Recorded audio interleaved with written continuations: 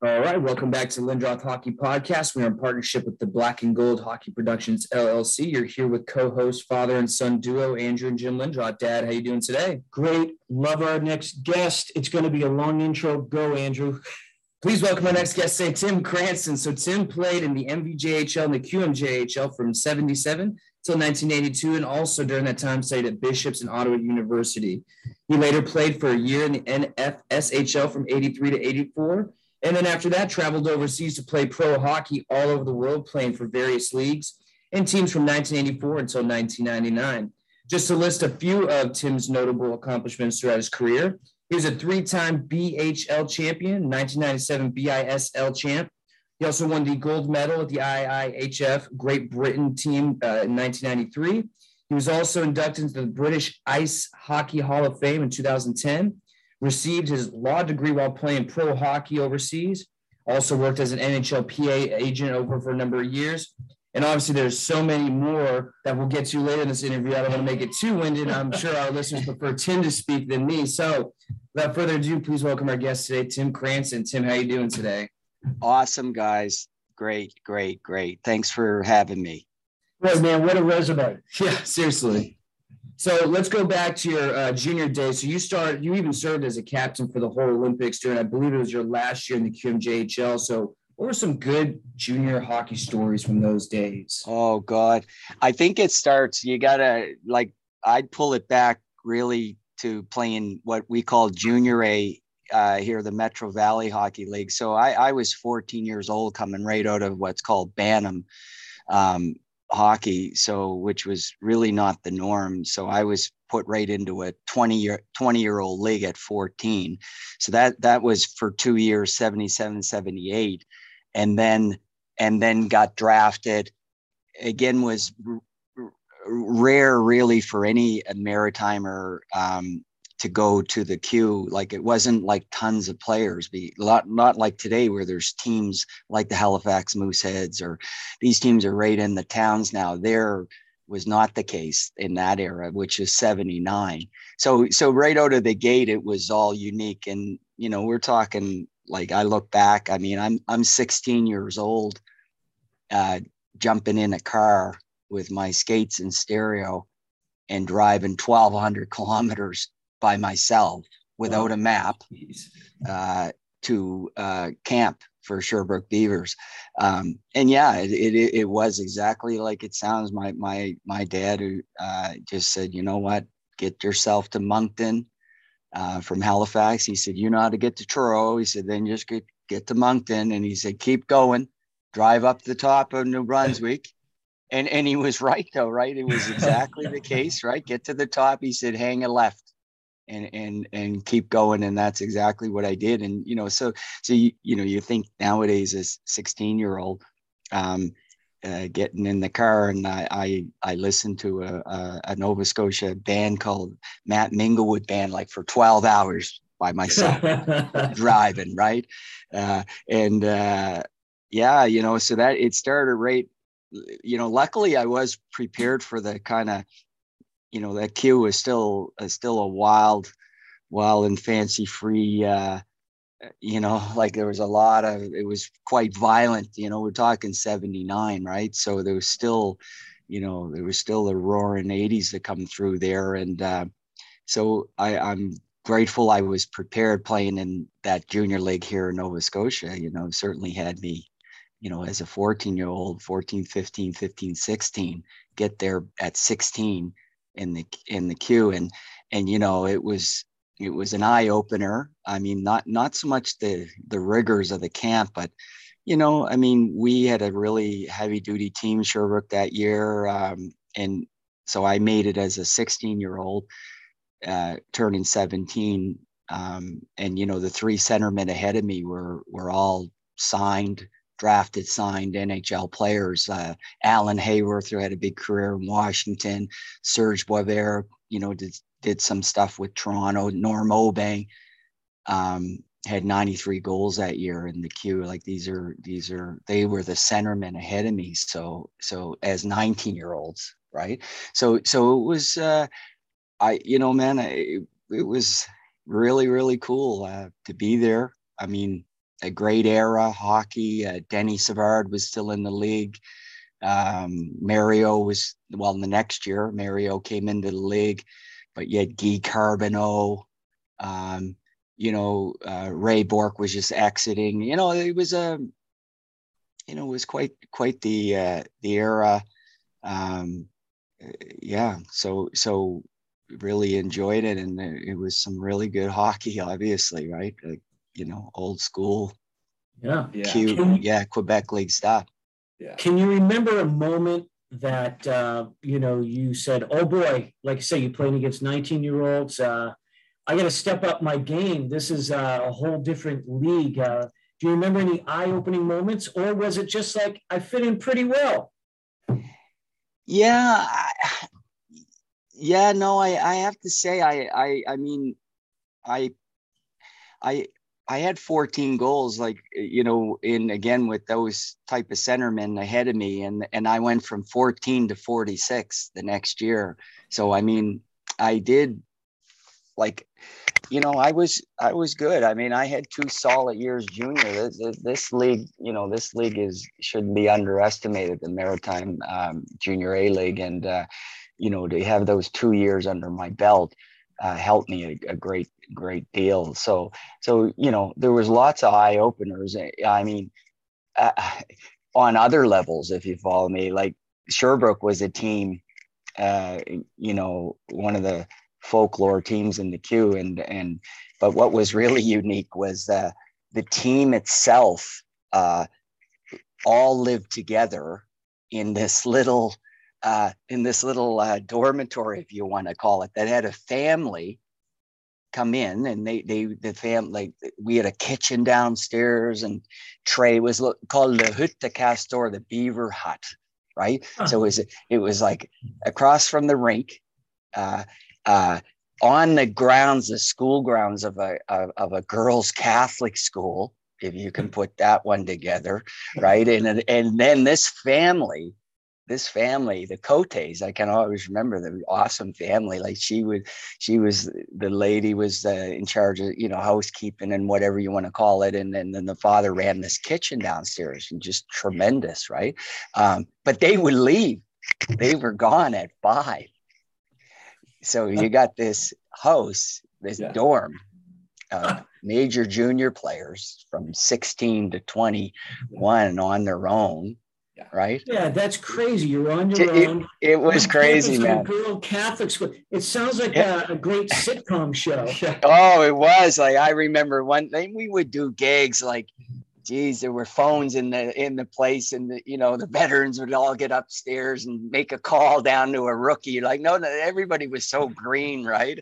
The rookies, and you'd get them on the phone, and it'd be all like these veterans upstairs on the phone, and it was like a scout, asking them, like, hey, I seen you play. You're very, and the rookies. And one time, listen to this deal. We sent a couple of rookies. One time, I happen to be on the veteran side of this one, and we said we sent them out to a high school to give out an award. The right serious, called the cab for them, and everything came up. They thought they were going out. And it was a snowstorm. They get out there. The taxi lets them off in a desolate snowstorm. No, there's no award you're giving out that night. But anyways, these are the kinds of shenanigans, like, right? And geez, guys would go hunt. There were guys who'd come back with animal parts, and they would be, because you were bunked up, like it was 2 to a room. Right. I was in a room with Richard Bourque my first year. That's Ray Bourque's brother. And yeah, man, I mean, it was crazy. Stereos blasting. And I remember trick-or-treaters would kind of like come up to the door innocently, thinking it was a house, right? Guys would be like coming out with, I don't know, Fruit Loops, or pouring them into. So pretty crazy, but it really built the camaraderie, with that team. That team was close knit, and the rink was just across the street, Le Palais de Sport. So it was great. And it was real really close, had really competitive teams, Sherbrooke. Like the 2 years I was there, we lost to Dale Howarchuk in the Cornwall Royals. That's where Darren Colburn, by the way, connects because of also I played in Corner Brook. But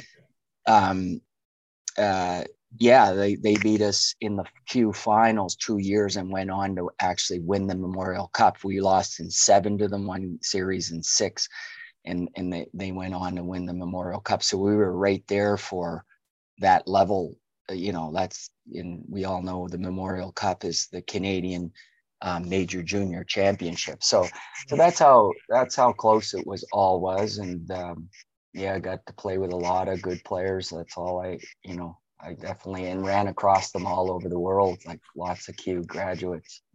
Yeah. So you had studied at a university during, this time, especially I think during the QMJHL specifically. As a young man, how did you manage that? I mean, that's crazy. Yeah. First of all. Well, it started with the high school part. So in my first year playing for Sherbrooke, I just had in my mindset, I was like, because there were so many horror stories of guys from here leaving and going to the Q and not doing the school and, coming out of the whole experience without a high school.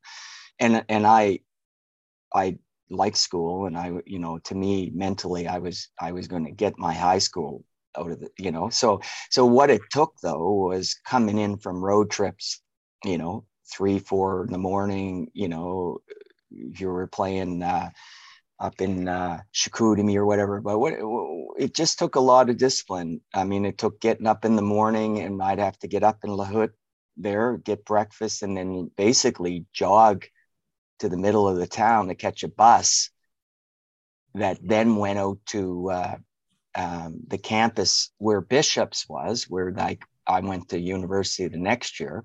But long story is, I was successful. I did 5 credits, came home, and was the first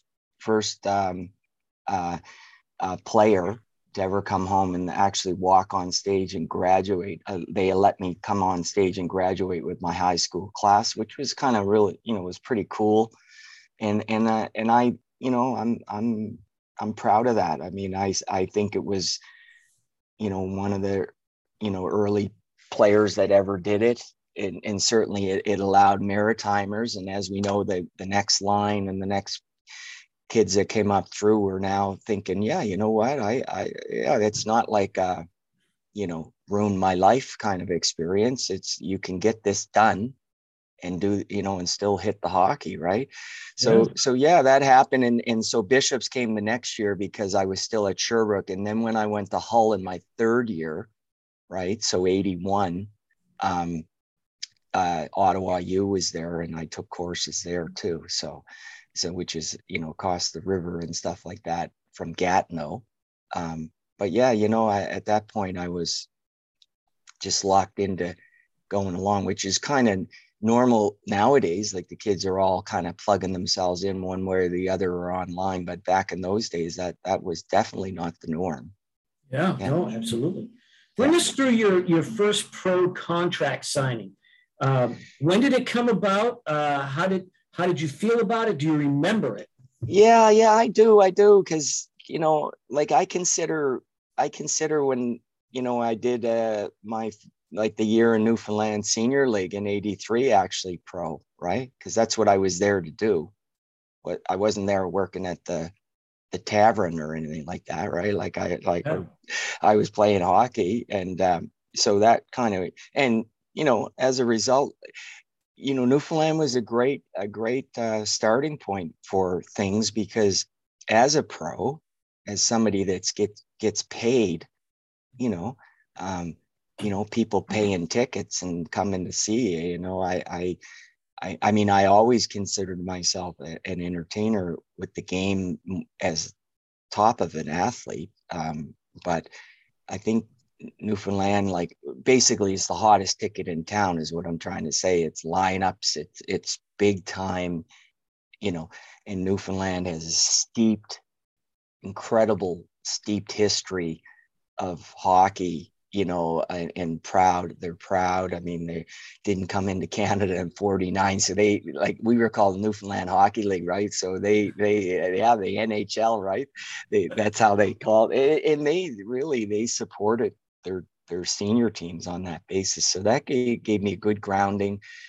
I met some people. I just knew I wanted to do things further. I had these offers, American League stuff. I mean, very quickly, I just was in my mind was wanting to go to Europe. It was just a route I had in my mind.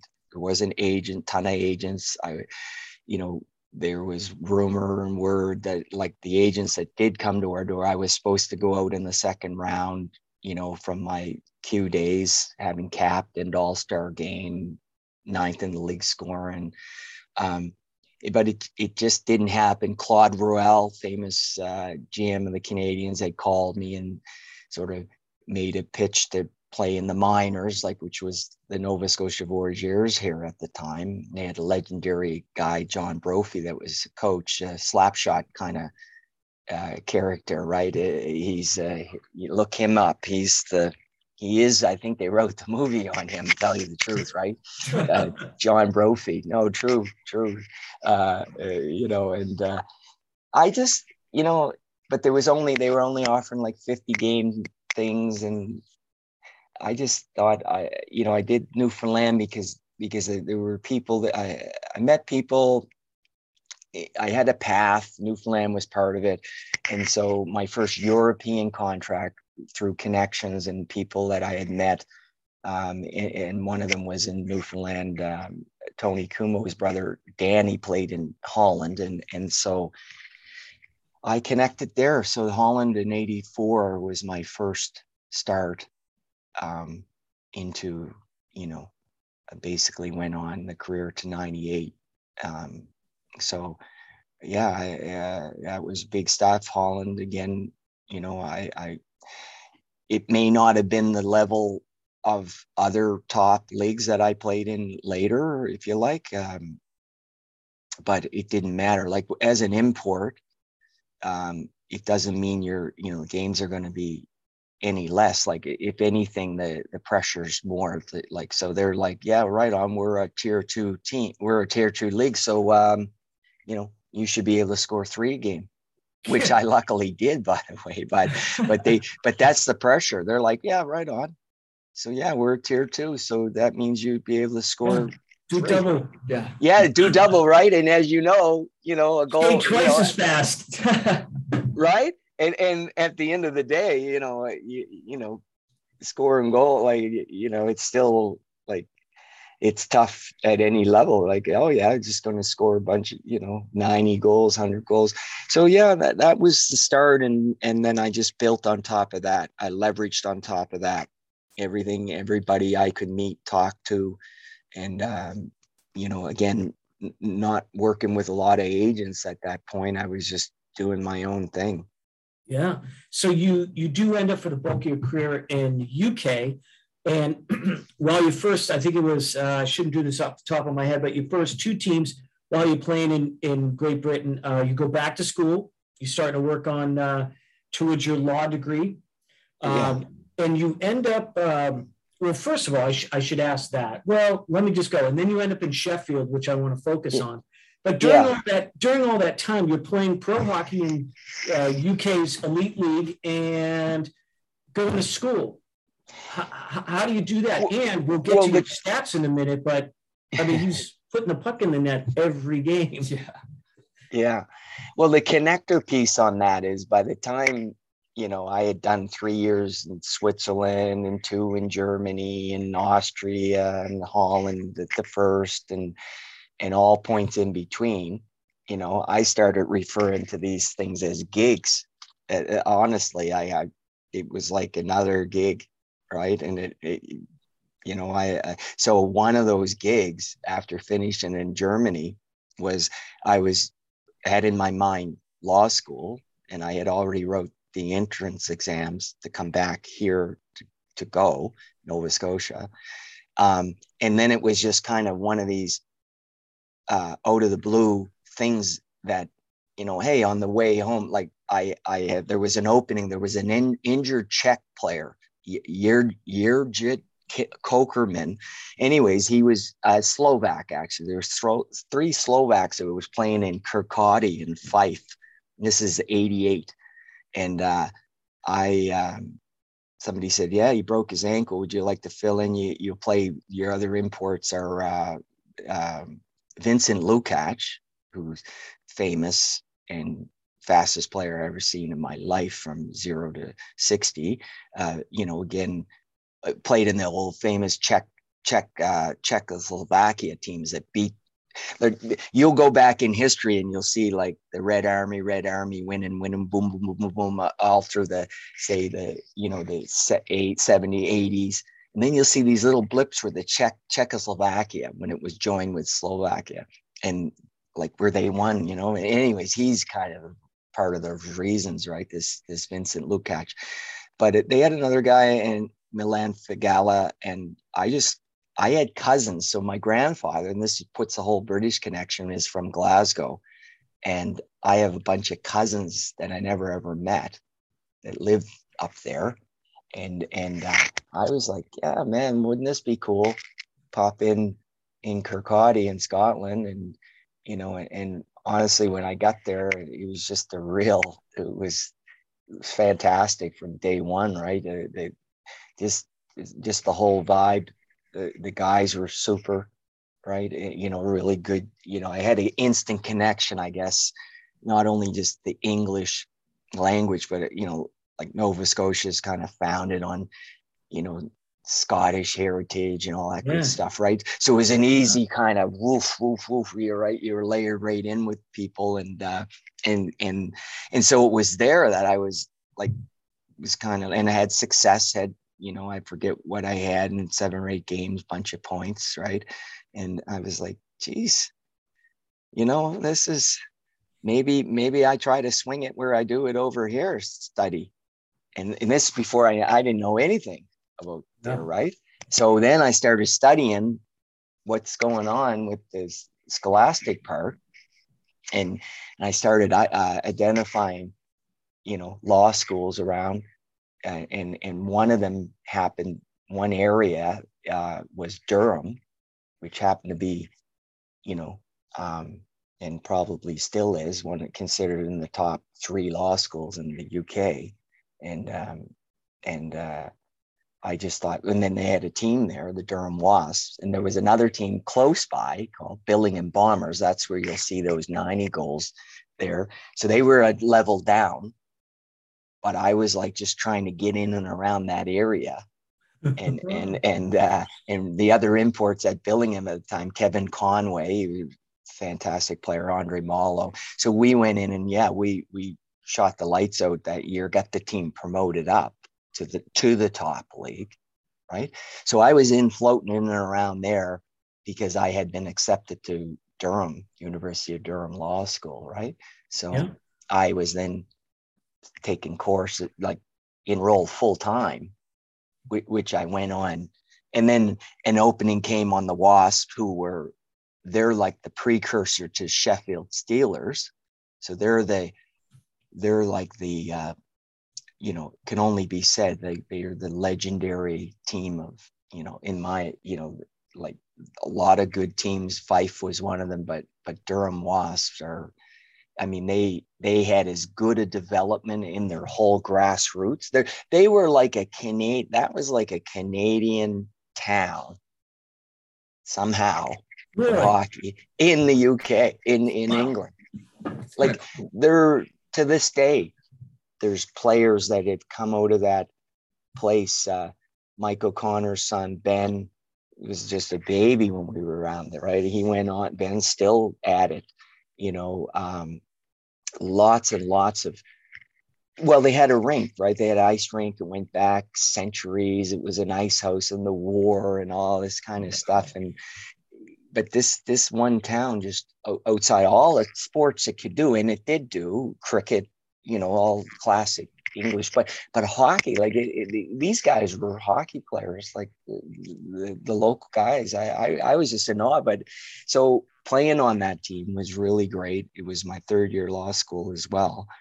So, I got to second and third year, sorry. So, it went really, really well. Like, it was great. We won the British Championship, and those fans were, but they're like, and then the transition that happened was I then got picked up. By this time, we're now at 93, by the way, guys, 1993. And at this time, because of all the years and time I put in, and because I always had my immigrant status because of my grandfather, they just allowed that. I had enough time clocked in to then apply for my passport, which I did and got in 93, which allowed me to be picked up by the national team as a local, as a Brit. And the guy who picked me up was Alex Dampier, who was now coaching Sheffield. Yeah. So I went on into that World Championship in 93 in Holland. And, it was great. We won it. And,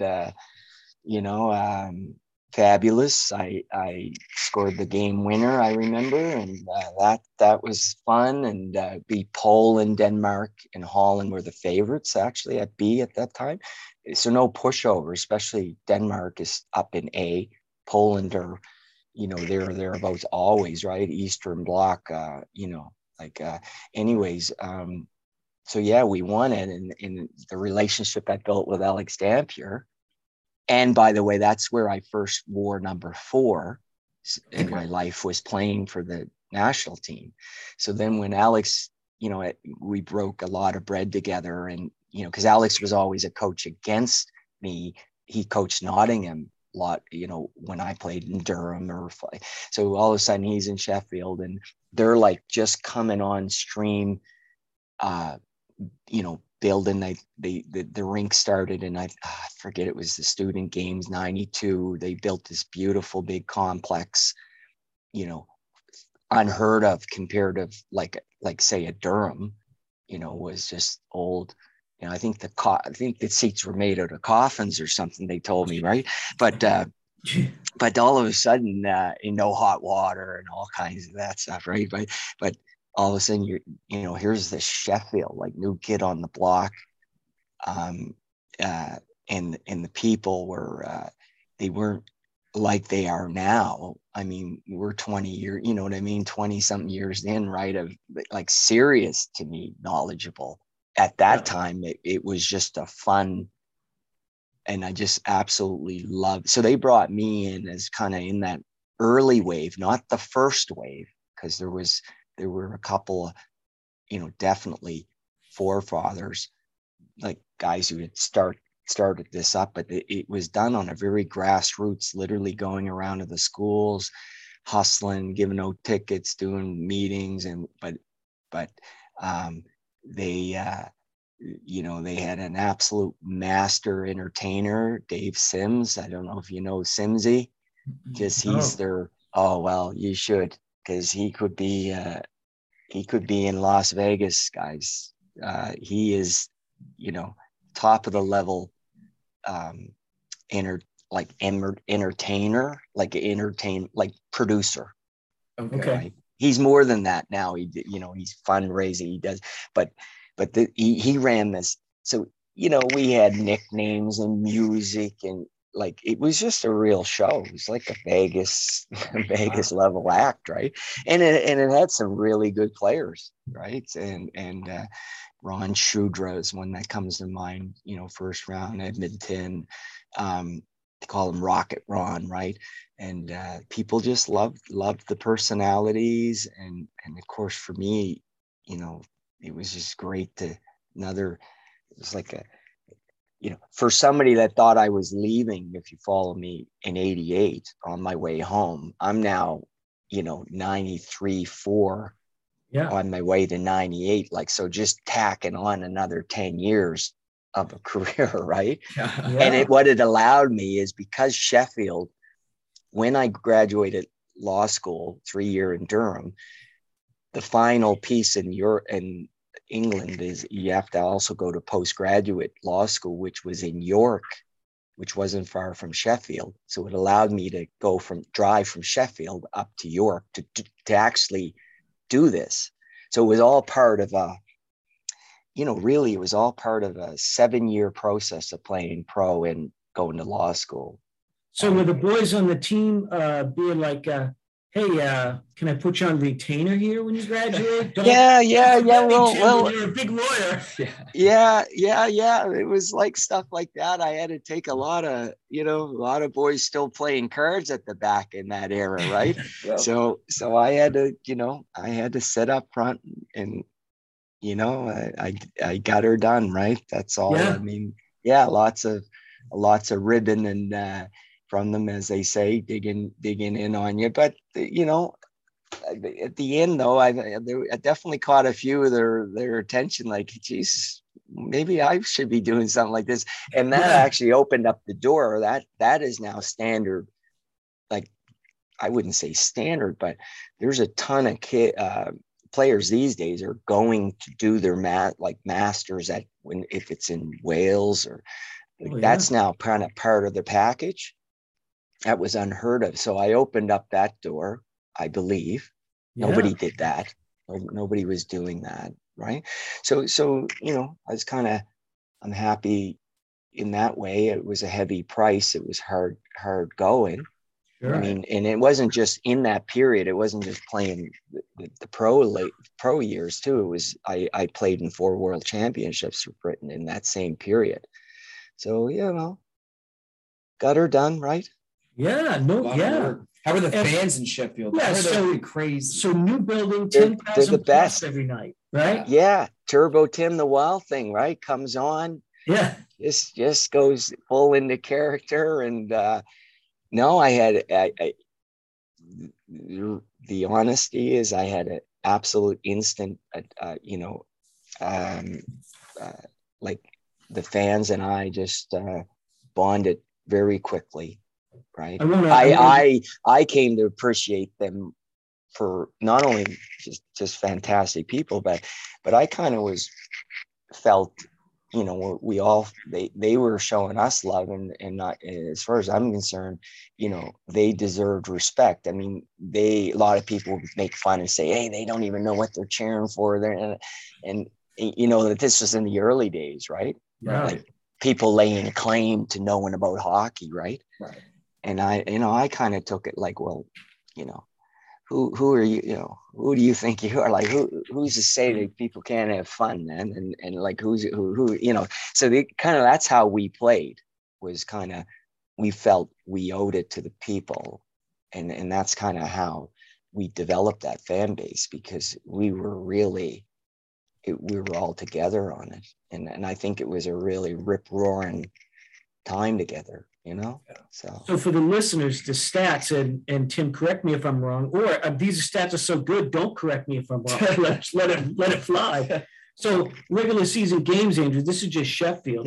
Almost 300 games, 208 goals, 205 assists, a bunch of penalty minutes. It wasn't like he was a stranger to the penalty box either. Yeah. A couple 100 penalty minute seasons. I mean, your law degree. I mean, wow. Well, I mean that's like a goal and a half a game. Yeah. Well, the penalty minutes, this is probably known as I just foolishly made a pact with the devil one time that I would never turtle. That you'd never turtle. Smart. Yeah, I don't know why. I don't even know why I made that pact. I think I wish I would turtle sometimes, but so as a result of never ever going to turtle, I had no choice but to bite. Yeah, right? And it didn't matter who, because if the guy, like, I was not going to turtle. So as a result, you see fight tapes where, what is he doing fighting that guy for? Or what? Like, and I'm like, I was feisty, and I had probably had a temper, and like the Wild Thing, right? You gotta be wild, right? Yeah. But I was more like, people probably didn't know that there was no way I was not, which made it hard when you're just trying to put points on the board. Like, oh, now I got to scrap again. And back in the early days, it was 3 fights per game before you're kicked out, right? So all the, let's say the guys that were targeting you, they had a lot of cracks to get you. Yeah. Unlike today, right? Yeah. Yeah. So, the points were there, and, they were in good, like, always had good guys with me, though. I might say, I know that's cliche, but, we had always good group, lots of good players. You'll see the Sheffield years, the Ken Priestley's, these are, double Stanley Cup guys. We had Tony in there, but also, I happen to have we had a chemistry line with Tommy. His name was Tommy the Duke Plummer, and he was called the Duke because he was like really laid back, until he hit the ice. And this inner gremlin devil, very, very sincere devil, would come out of him. And then we had he's a Scottish guy, Laser Les Millie, and really great. Yeah, Laser. I love the nicknames. Yeah, the nicknames. Yeah, all Simsy work, right? He says I named myself, but I'm like, come on, Sims. But I might give him that, one part of it, anyways. Yeah. But but I had good guys, good chemistry, and put up some numbers, and and I think just at the end, like, it was just we're talking, I think 38 years old, right? At that point, you can't do it anymore, right? Yeah, I don't even know how you did it. I heard a story. Correct me if the story's wrong, but during one playoff series, you actually did some motivational writing a personal message each player. Is that? That's true. That's a true story. Yeah. A little stall and. Just I had that side of me, for sure. Right. It was just, that was a really big game. And I just was giving guys little memos, and like as if you had to give some Stanley Cup guys some memos, right? But whatever, right? Right. Yeah. Well, it worked. Right. I mean, you go on. You end up in the Wembley 4 times and won 3. Yeah, I'm not. I can't. I actually don't have total. I'm not sure it was 4 Wembleys or was it 3 Wembleys and 1, 2. I don't know. But again, that was you be hard to ever. You guys, I don't even think I can describe to you. British fans, the best sport fans in the world. Yeah. Converging on the mecca of sport stadiums, Wembley, right? Yeah. Like in the rink, it's the soccer football ground that we know of, Wembley, right? Stadium, but the arena is right on the same grounds.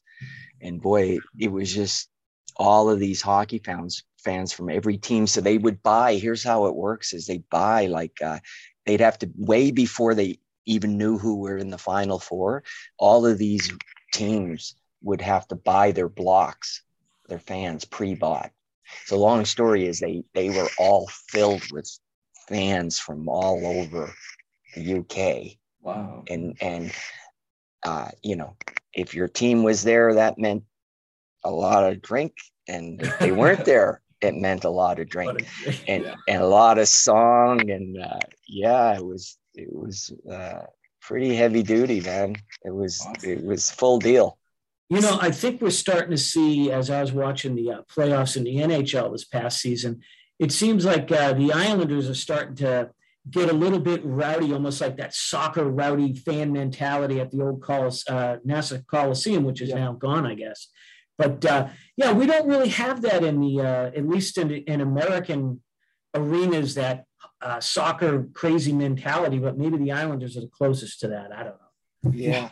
Yeah. You probably, I don't know, some of your outback towns down around there probably got, and some of those old East Coast League, International Hockey League days, right? Or they probably had a little bit of that rowdiness, but you'd never match the Brits.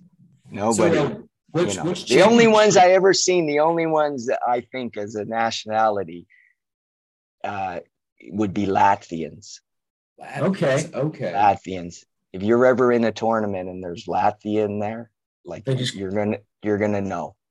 They're just you'll hear drunken screams and yells all night, and drums. They can create drums and beat on things forever.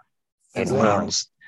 Yeah, Latvians are, but Brits, boy, they're right there. They love it, and they're real top supporters. So you put them all under one roof. So out of all the championships that you had overseas, then which one was your favorite to be a part of? God, I have to say, that's impossible to, like, because Durham was my first, and that was just, I wanted that one under my belt, like, right, that really, got the Wembley watch and the Heineken watch, because I was, but the Sheffield one was sweet revenge, because we had got our butts kicked the year before in the final by Cardiff, and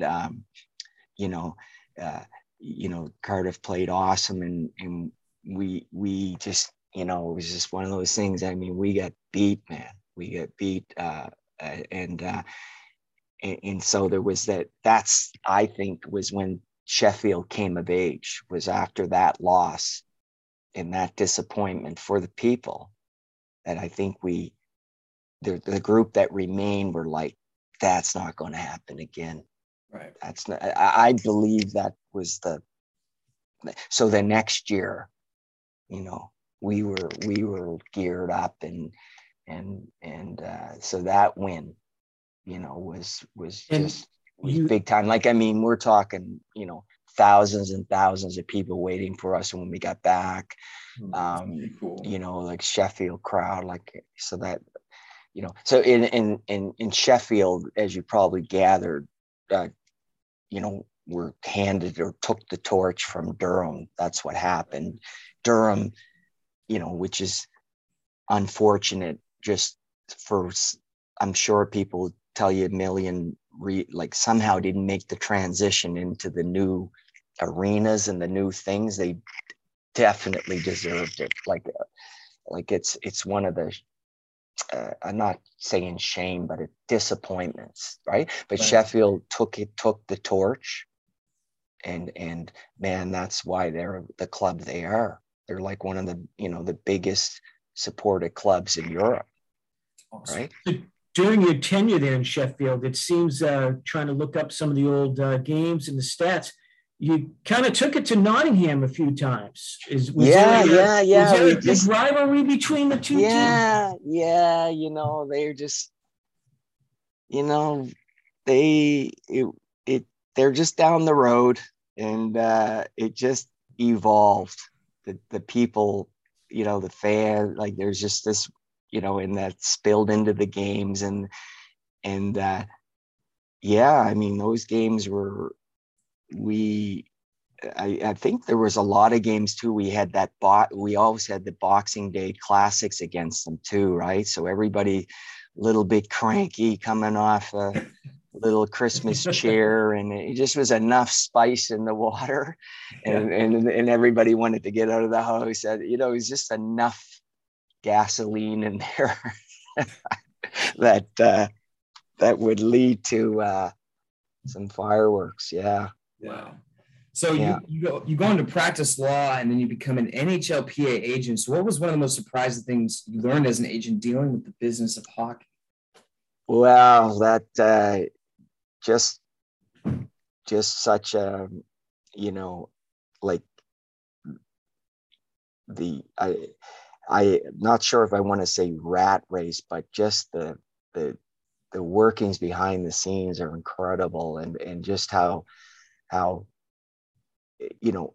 as much as the agents get a bad name for sort of, like unfair play or whatever it's called, like, the people, people are playing you off too. So you're getting, it's tough as an agent. You've got pressure from other agents. You've got people that are always looking for, better deals with other agents. And then at the end of the day, you got the teams that got their own agendas and how they're building their rosters. And so you've got money put out front. I mean, there's times when you've got, upwards of, you can have tens of thousands, you can have $25,000 invested in a player before he even signs a pro deal. Wow. Right. And you almost find yourself, it's like you're willing them over the line, right? Like, and I'll tell you a story about the agency too. Like horse racing is what I'm saying. You're like got all of this sports syndication stuff. It's a lot of pressure, but I'll tell you how bad it can be though, as I won't use the names of this. So like, I'll just say the story, take it. I had a player, I forget which draft it was actually attended the draft. I flew them over it was a European player. I'm not sure if it was, the draft was in Nashville. It's a bunch of drafts I went to, but anyways, or it could have been the Toronto one too. But this player was with me. I had a big house rented out, all the players that I brought in from Europe. We were all in this for the draft. And this player was with me, sitting with me, gets drafted, right? And by the time, so when you get drafted, you go down on the floor, whether you go on stage or you just go by the table, it depends on which round, right? And then that player gets invited up to the suite, or there's a whole process. You like don't see the player again for a while. Okay. As an agent, because you're now sitting with kids and, but anyways, by the time that player got drafted, it went down to the floor and up to the team suite, I lost him as a client. No. And he still came back to the host. To say what? Hey, by the way, I found somebody else to represent me. Yeah. You probably had all your finger food too. You provided at the house. Yeah, you're right. No kidding. Well, oh geez, So I won't try to throw anybody under the bus and say like, who's the worst, guy that might be an a-hole that you had to deal with as far as a GM. I'll say this though. Who is one of the best GMs that you've had? The best, guys, the best. There's not even any close. Is Uncle Lou Lamarillo.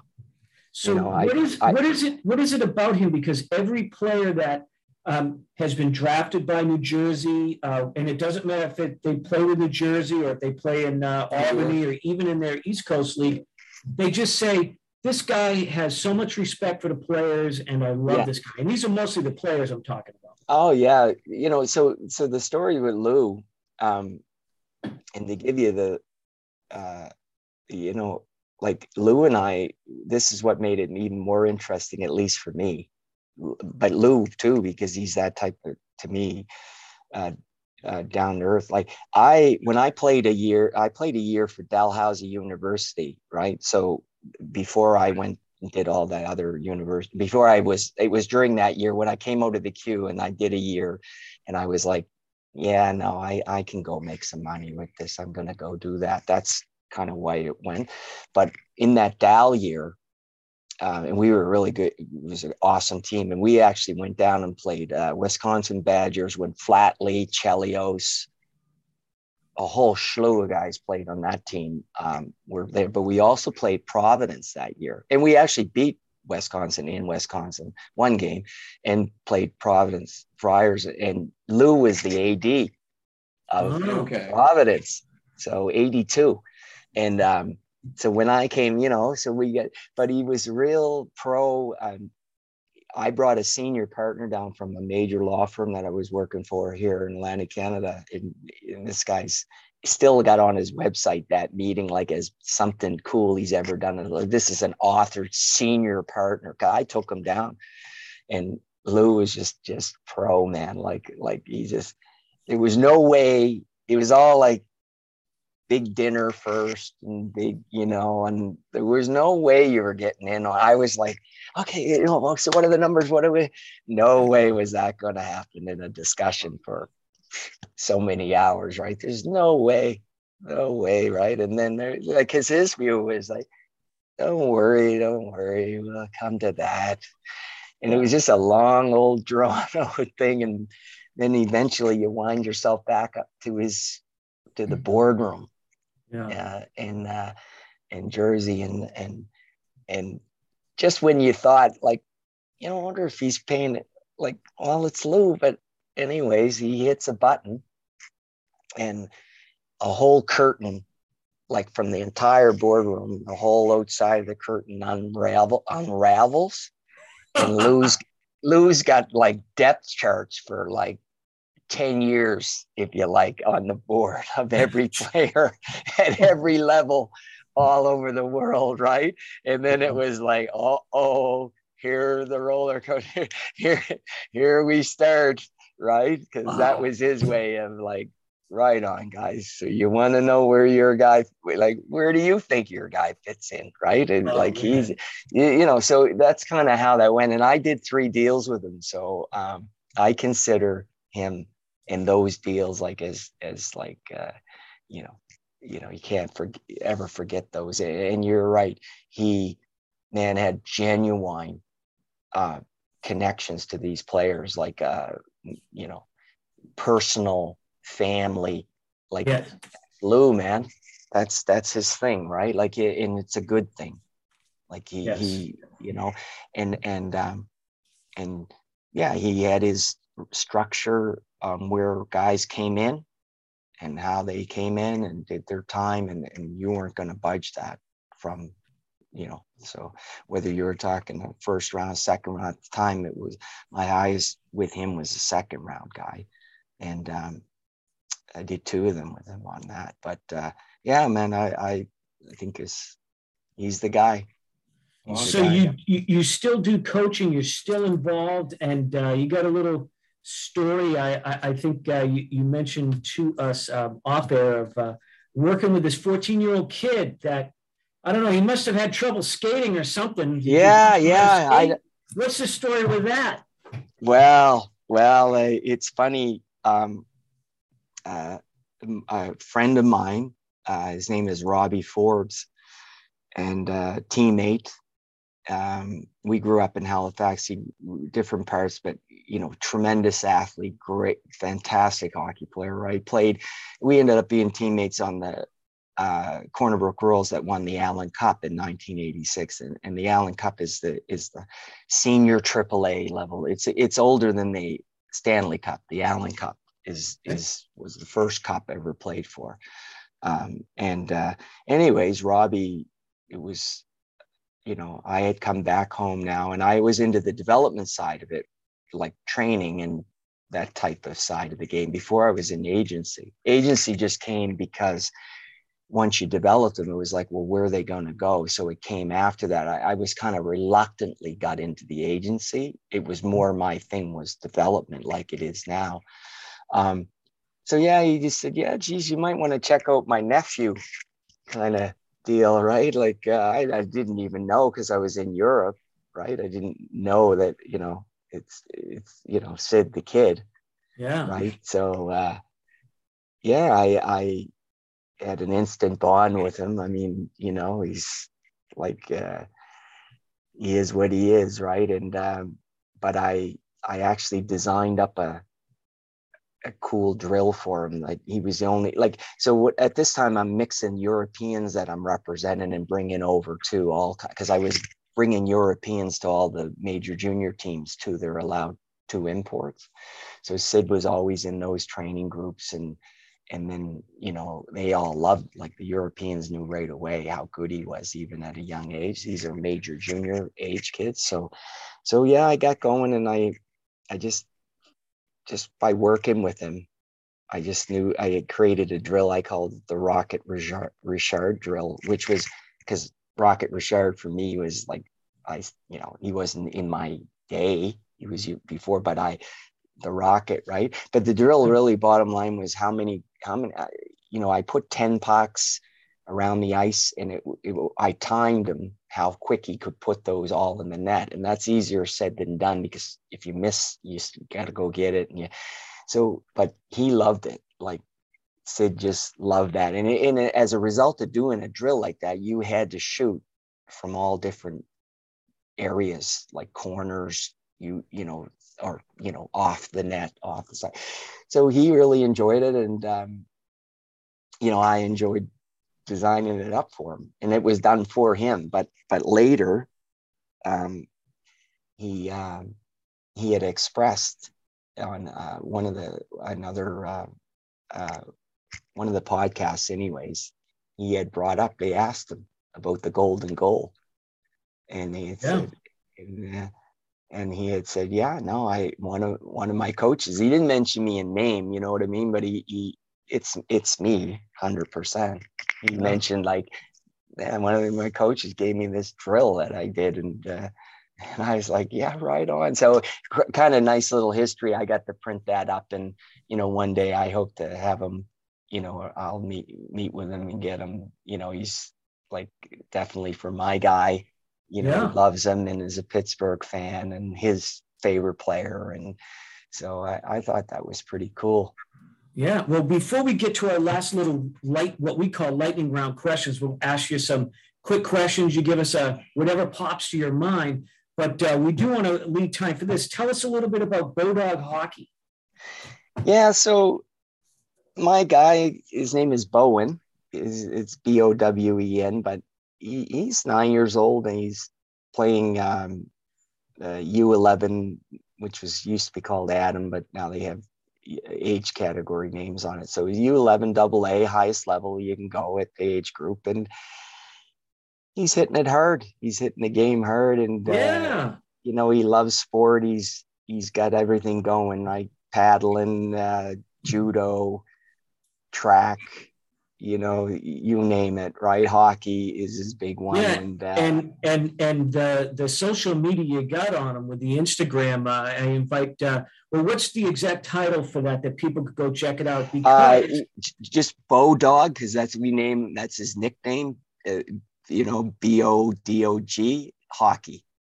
Yeah, Bodog hockey. I mean, he's got him training like he's 21, not 9. Yeah. Well, he's had fun. We did a couple of competitions that he won, and like on there and balancing and doing all kinds of good stuff. So we're ramping that up. He really wants to share his passion for stuff and sport and hockey and all sports. So yeah, we're just kind of getting her going. He's 350 or 70 followers. So we're just starting out, but there's lots of good content coming up. He's just started playing this season, and we're going to get some good stuff up there for him, because he's have you anticipated both Andrew and I are drummers. I teach at a university, drums, percussion, and kind of like you, started him at a young age with drums. But are you prepared to get to the point where your son might be like, hey, Dad, look, I get this, and it's not going to be like that, and you're going to say, okay, why don't you go and look up Dad online instead? just like I have my YouTube videos in my playing days. Yeah. I say, are you going to listen to your dad or not? Right. Are you prepared for that? Yeah. That's already hit. So it's kind of like he's got to come back in an opinion on most stuff. And I'm like, geez, buddy, you might want to look up that Wikipedia somewhere along the way. Look up those stats in Europe. Yeah, right. So now I'm down to, I can only call it tips. Are you open for a tip or no? Okay, good. Okay. That's great. Yeah, lightning round, Andrew. I'll start. Who is the toughest goalie to score against in your career? Ooh, toughest goalie. Oh my God. I'd have to say, oh my God, that's it. Corrado Mikulev. Okay. Which arena had the worst locker rooms? Ooh, God. Geez, I'd have to go with Durham. Yeah, just old, right? They're just old. Old like frozen pipes. I know you'd be lucky to get a shower, boys. Let me ask you this: the worst ice conditions. Oh, probably Durham. Okay, For Durham. yeah. Funniest or most embarrassing thing to happen to you on ice during a game or warm up? Ooh, during a game, most embarrassing during a game or warm up. Most embarrassing during a game. God, guys, that's Jesus. I should be quicker on lightning like that. Embarrassing. Well, I'm glad at least our podcast is asking questions you normally don't get. Yeah, you got her, boys. I don't know. Show me up on the kiss cam or something. Like one of those kinds of things, right? Let's go. We'll take a pass on that one. We'll go back. So, which player had the ability to get under your skin every time you met? Oh, Ross Lambert. Who was the toughest player you had to play against, not fighting wise, but who was just able to take up space on the ice, didn't let you get a chance to score, just you hated playing against him? Well, I ended up I played against him and with him. I throw in two guys, either Mike Blaisdell, played in the NHL 9 years, or Rick Brabant. Gotcha. And what was so special about them? Was it puck possession? Was it just pure strength? Everything, guys. They had everything, and blood curdling competitive. Right? They could, so they had it all. They were real competitors. Before Andrew does the last one, did you have any pregame rituals that you did a lot of? I don't think any, I had a set routine, definitely. But it was, and that was all part of a whole routine. I had a 48-hour routine and a 24-hour routine and a game day routine. So, but not like tie the left skating and the right, like I never had any of that kind of stuff. None of that stuff mattered, but I did have a whole sequence of things that I did to get ready. Before Andrew does the last one, you got such a great career. We didn't have a chance to mention this, but I'm going to because I'm remembering this. Two great things in your career. I just want to get your feedback on. You had your number 4 retired in Sheffield in, I think, like 2006, and the British Ice Hockey Hall of Famer in 2010. Yeah. What is it like to have your jersey raised up in the rafters and being a Hockey Hall of Famer? Just means everything, guys. It's really proud of it, and proud, happy that my family and my son knows about it. He got to go to Sheffield, and those are big things in my life. So it just means everything to me. That is awesome. So out of everything that he just said as well, I know it's kind of a broad question, but the first memory that comes to your mind when I say your favorite hockey memory during your playing career. Yeah, yeah, goodness. That's tough, boys. Got the lightning round at least. Yeah. Well, I'd have to throw, like, as much as I'd put the British stuff in there. I mean, I got to put the winning the Allen Cup with Corner Brook Royals as an absolute highlight. Awesome. So that one was really special. Awesome. Well, we can't thank you enough for your time. We're a little over. We want to respect your time. You're certainly a busy guy, and he didn't charge us $500 an hour for this. That's true. I was expecting retainer fee. That's pretty good. Yeah, boys. Good questions, But then. Jared Colburn, again, for our listeners who remembers about a month ago on a podcast, says you got to talk to Tim Cranston, and he's the guy with the stories. And you didn't disappoint. We're going to tell Darren he didn't disappoint. Yes. Cool. Yeah, Darren was just a young lad, I guess. When I was playing for the Royals and got to play against Darren, he came over to the UK. And he was awesome, right? And he came up to me in warm up and was like, man, when you were like, I made me feel old, but at the same time, I was like, right on, no, cool. So, he's, my time in Corner Brook was very, very special, guys. And the Allen Cup was, to win the Eastern Canadian, I think the team had 6 or 7 ex-NHL players that we beat and then went off and won out west. So it was the first time Newfoundland ever won the Allen Cup. So really big stuff, special stuff for great people. Awesome. Yeah. We'll say goodbye off air, but officially we want to thank you for coming on our podcast. Yes, thank you. Hopefully you had a good time. We did. Yes. Excellent, boys. Excellent. Anytime. Really enjoyed that.